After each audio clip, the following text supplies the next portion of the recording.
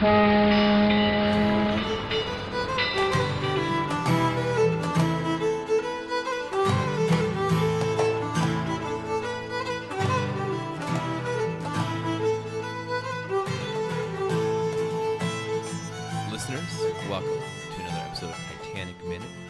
daily podcast where we discuss the movie Titanic minute by minute.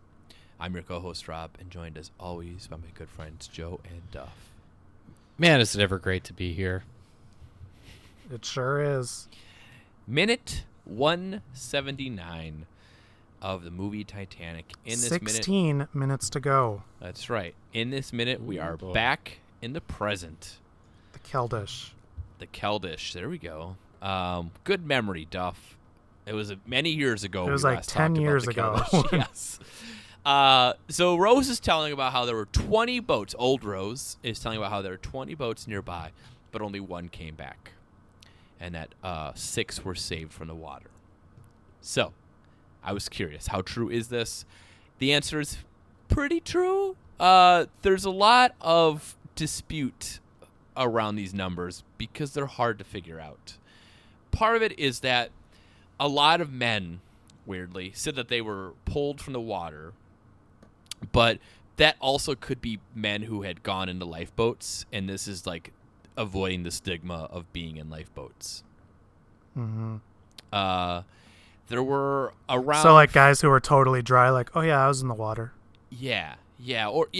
Or, I mean, even if they weren't, enough in this time, you'd probably have enough people that would be like, yeah, that's fine. You're rich. That said, there were around 44 to 48 people who claimed, these are passengers and crew, who have claimed to have been saved in the water. And there are about 79 passengers and crew that have said they were in contact with water at some point. So maybe they weren't pulled out of the water, but they were in the water at some point until getting out of the water. We know that Lifeboat 4 picked up 8 people, 2 of which died, so that's your 6. Lifeboat 14, which I believe is Officer Lowe's boat, picked up 3 or 4 people, one of whom may have died. And then you had the collapsibles. You have collapsible A that had around 11 to 14 people, but those numbers vary a lot. And then you had collapsible B, which was the boat that had flipped over and apparently had like 25 to 35 people on there, which seems crazy that there would be like 25 to 35 men like standing on an overturned boat. And like, being able to... And Lightoller was one of the guys on that one. So, we don't know. Her numbers seem fine. These James Cameron numbers. But there's a lot of dispute over, what it actually is. I guess I can see why it would be difficult to know for sure. Yeah. Plus, I'm sure some people lied intentionally. Some people, it was dark. People didn't know what was going on. It was just hard to get everything together. Oh, yeah. Yeah. And plus, like, at the time, you're just saving lives on the Carpathia. You're probably not taking stock of too much stuff at that point. Letting people warm up before you get their stories. So back on the Keldysh here. Everyone on the crew is in tears. It's dusty. They just watched E.T., we have even Lewis, that stalwart, even him. He's got a tear down that. Strong men also cry. Yes, down that bearded cheek of his. Old Rose, I should just call her Rose, talks about how everyone in the boats got to wait. She kind of says this line, wait to die, wait to live. Wait for an absolution that would never come. I've never liked this line, guys. I was gonna say, yeah, it's terrible. This is a contender for worst line. It's a weak seed. It's not gonna win, I don't think. But yeah, no one talks this way. No, this is an alien. These are her came notes down. on her PowerPoint. Yeah, this is an alien came down. It's like, hello, fellow humans. What about this absolution? It sounds like somebody who wasn't actually there, and they prepared all their words ahead of time to talk about it. Yeah. It kind of does. I feel like it sounds very academic. I feel like it's silly how we like keep bringing it up to some extent, but like it's such a weird line, and like I think it's harsh too. Wait for an absolution that would never come. Like, not every like because right when she says that, we then cut and we see Ismay on the boat. Like, yeah, he's bad, but there's plenty of people on those lifeboats, and we've talked about this already. That like if they would have came back to water with 1,500 people in, it wouldn't have worked out very well. Yeah, there's tons of people in there that were probably like saying we need to go back. I don't know, just the blatant statement of guilt on all those people. Yes, is all these survivors of this wreck. Like you survived, Rose. Apparently, you could have gone down to the water and let Jack up onto the boat or onto the door. Excuse me. I mean, like. Yeah. Instead, you just laid on that boat when they. And I'm not blaming her for doing that. And obviously, that's the way Jack wanted it. But that's the point. Is I'm an adult, so I'm not going to yell at her about that. But she obviously isn't. She's She's like transcended adulthood and gone back into infancy. She's got the life force. Yep. Yeah, I guess she's like the Star Baby in 2001 now. Just an all-knowing, all-powerful being. I'm glad yeah, I remember the this. first time I saw this, like, I didn't know what that word meant. And so at first I thought I'm like, what? I didn't get that it's a condemnation of the people in the boats. I'm like, that's kind of a weird thing to bring up at this moment. It's not really the point of the story. No. Yeah. And we're gonna see again, people... once we go back to 1997, James Cameron's faults are really glaring. Yeah. And once we go back to Carpathia and we see all these survivors, like the thing that doesn't go in my head is like, oh man, these people are all guilty. You know what I mean? Like it's just like like it's not Nuremberg. They weren't like helping the Nazis or something. It's not. Yeah. And also, well, this is sort of a preview a little bit for tomorrow, but there's a pretty long deleted scene we're going to talk about. And part of it is you see these women, mostly women, on the Carpathia, like waiting for more lifeboats to come in to be like, did my husband survive? Am I going to see my husband? Is he one of the people on these boats? And it just hits me the wrong way that she uses that term. I think that the line about only one boat came back is okay. But yeah, then the thing about absolution is a weirdly worded, weird sentiment. Yeah, I like Rose. Old Rose can go jump in a lake. Yeah. All right, so we do see Ismay on the lifeboat, which he's the only guy, and then we see Cal at the end of this minute. It's the only guy that it's fine. You can show it that it works that line. Everyone else it doesn't. Bruce Ismay, I don't think we've talked about how he died. Have we discussed that? I don't remember. Sure. I know that he lived in shame. He did. That's exactly it. He lived to be best 74. way to live. It's the only way to live. At the age of 74, he died, but he never made any public statements about Titanic. He resigned a year later from the White Star Line, his chair from the White Star Line. A year? Yeah. Not right away, a year later. If Twitter would have been around, he would have had to resign a lot sooner. Yeah. He just decided to see if the whole thing blew over. And he died a rich recluse. Like, he just kind of, like, just in pissing shame. into jars. Yeah. It's what Howard it Hughes seems style. Like. just stopped being in the public limelight, lived in a lot of shame, felt awful about what happened. Still had a lot of money and didn't go to prison, though. Yeah. That sounds awful. Yeah. Just stuck inside your mansion with all of your wants and needs and desires taken care of. It sounds awful. Speaking of from a recluse to a wreck, Joe. Oh. It's Wreck of the Week! Is this? Oh, hold on. Is this sponsored by Sam Kinison? The State of Sam Kinison present the Wreck of the Week. All right. We should also start doing Recluse of the Week. Oh, we don't have much time left, but I would really enjoy that, actually. Maybe for our next project. All right. Considering the success of Footloose, how has there never been a movie called Recluse?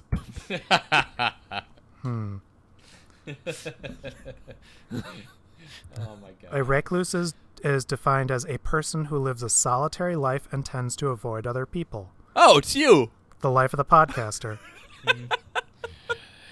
They tend to focus on posting and pizza delivery. They- Only if you can order online. They Yep. constantly remind you that they are not mad. They are not owned.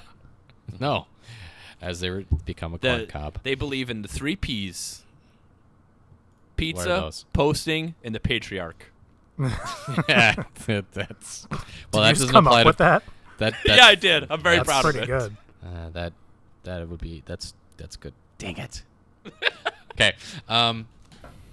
Last week was pretty rough, wasn't it? They're all rough. Yeah, Yeah, but But particularly yeah, the women and children dying in was it the Hudson? from the Yeah. from the no the not North the Hudson. East River. East River, East yeah. River. From within sight of people from shore. Yeah, that's bad. Yeah. So I kept that in mind for this one. So you guys you aren't dug into the batter's box too deep, are you? Because I'm about to throw a curveball at you. Train wreck. No, it's a place. Okay. Chernobyl. Bermuda Triangle.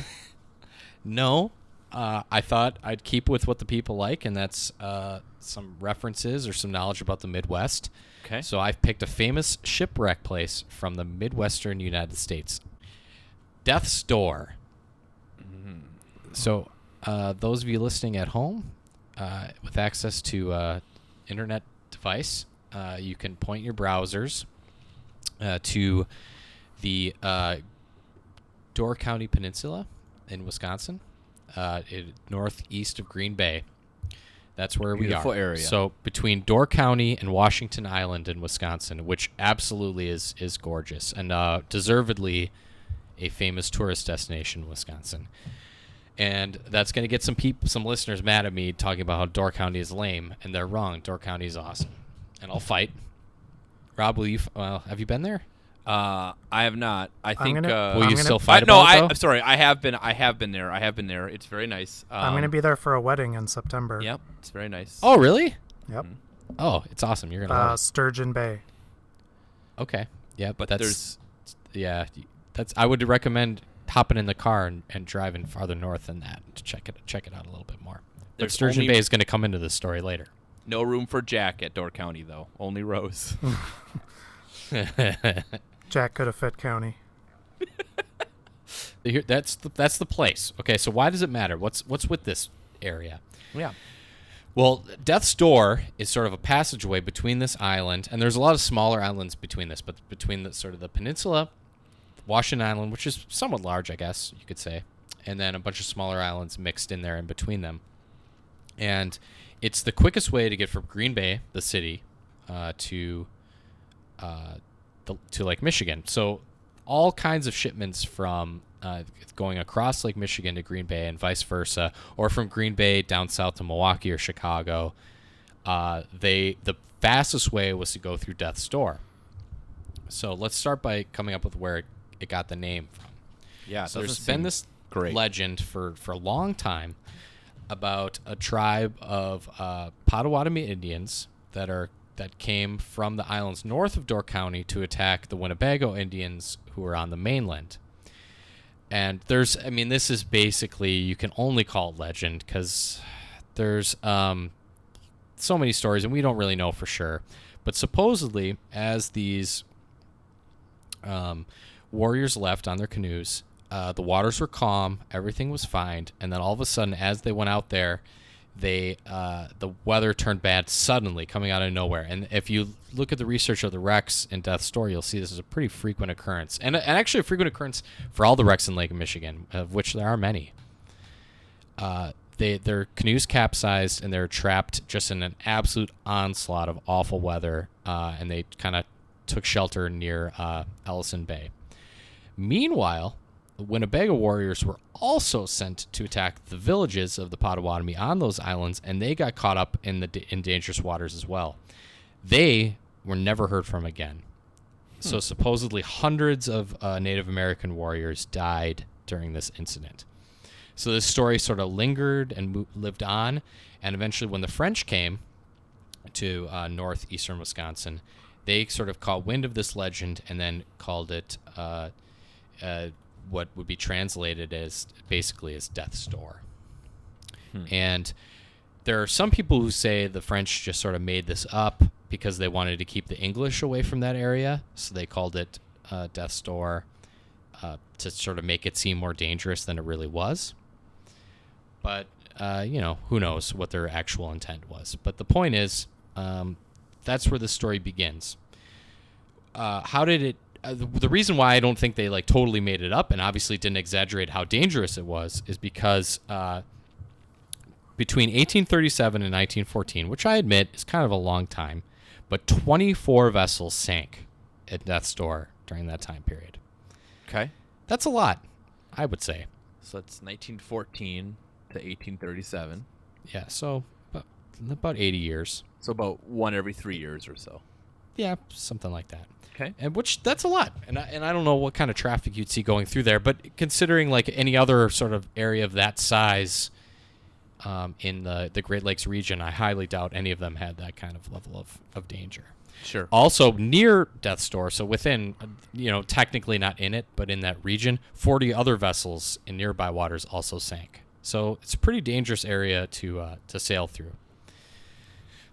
And on top of that, hundreds and hundreds, we don't have an accurate count on this one, but hundreds of other ships were damaged, either just ran aground or crashed into rocks or...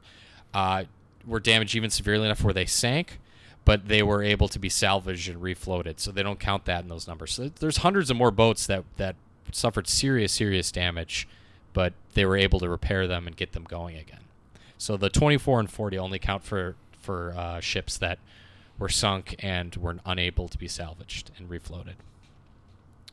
So why was it dangerous? Well, first of all, there's a lot of rocky shores there, and for a while there's sort of a limited number of lighthouses on these smaller islands and then on Washington Island and the sort of the point of that Door County Peninsula itself.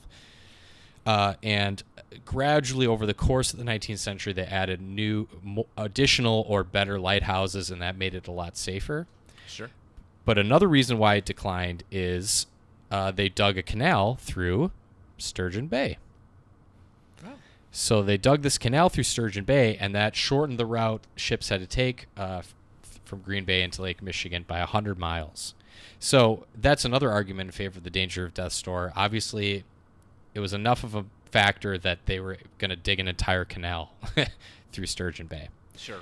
And that canal remains to this day. Some ships still will go through Death's Door, so they don't have to pay, the fees to go through the canal. But tug fees? The canal's pretty... Yeah, that's part of it, yep. Mm-hmm. And so, in addition to the lack of, there wasn't as many lighthouses as there should have been for a while, there's also very rocky shores and shoals in there. And also the current and the wind were really tough to predict. So if you look at the literature of the time, it would say that the current will go with the wind. But sometimes the current will go against the wind. So the waters are swirling, and it was really, really difficult, and the weather was very, very unpredictable. So it became a sort of notorious as one of, if not the most dangerous places to sail in Lake Michigan and in the Great Lakes at large. So those of you who are interested in shipwrecks, as you can tell I am, if you're into diving, that's actually kind of a big thing along, at least I know for sure, the Wisconsin side of the Lake Michigan shore. I would imagine probably the Michigan side too.